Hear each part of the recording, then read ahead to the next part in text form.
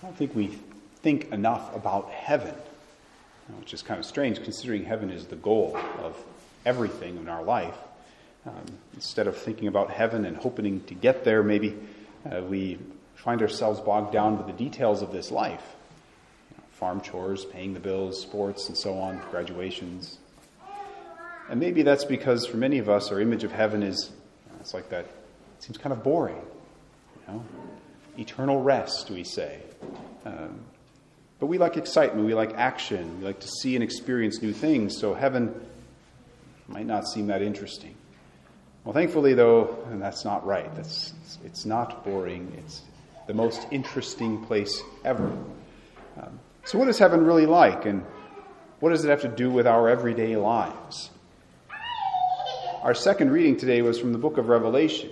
It's the very last book of the Bible. In fact, that was like the second to the last chapter of the whole Bible.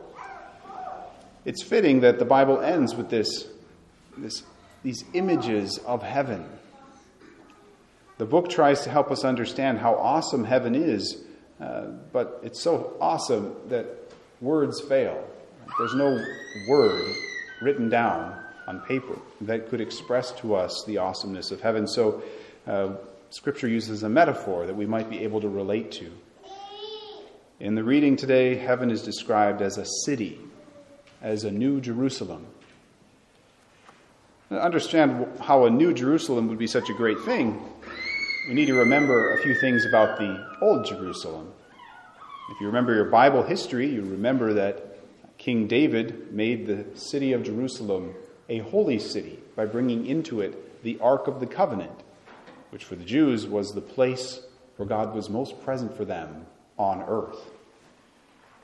King David's son, Solomon, then built a large and elaborate temple in Jerusalem to house the Ark of the Covenant. And he built the temple according to God's exact specifications. And the worship that went on there was performed according to God's exact instructions. We can read those specifications and instructions in the Old Testament.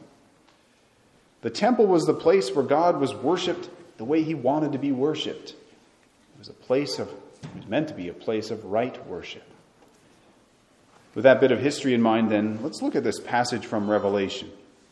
Many people, even Christians, think of death and heaven as a permanent leaving of the earth, as an entry into a purely spiritual reality where we exist in God's presence, just our individual soul right there with God, just one-on-one. We often think we're just going to discard our bodies, and we think, well, good riddance. But that's not what the Bible's telling us about heaven. Remember, in the Creed, we say we believe in the resurrection of the body. We're going to get our bodies and our earth back, but better in the end. So heaven is like a city on earth. Not like just disembodied spirits, each individually just staring at the Lord. Cities, instead of that kind of maybe boring image, they're full of activity, they're full of people, there's interactions, there's relationships, and so on. And so cities aren't boring, they're bustling. This heavenly city in particular is unlike any other city founded by ordinary men, which you might be thinking, oh goodness, or thank goodness, because you probably live out on a farm and you're like, I don't really want to go to the city. But why don't you want to go to the city? Well, this city, the heavenly New Jerusalem, is different, right? The New Jerusalem's foundation, we read, is the 12 apostles, those men who in our gospel were promised the guidance of the Holy Spirit. The New Jerusalem, unlike any earthly city, is founded and governed then according to God's rule. In this city, God reigns perfectly and justly. So, unlike a city you might not enjoy on earth, there's no tension, there's no crime, there's no hatred, there's no poverty, there's no tense politics, and on and on. There's none of that. And right there at the center of every aspect of daily life in heaven is contemplation of God as he is. Not just as we think he might be or as we imagine him to be, but as he truly is. It's interesting to note, too, Scripture tells us there's no temple in this New Jerusalem. In the old temple, or in the old Jerusalem, the temple was the most important part of the whole city. It was the very reason that everybody would go to Jerusalem. Within that old Jerusalem, the temple was something like a little oasis where God's will was meant to be most perfectly accomplished, where God was worshipped most perfectly. In the New Jerusalem, though, the entire city is the temple. The entire city is like that innermost room, the Holy of Holies in the old temple. There, God is most present.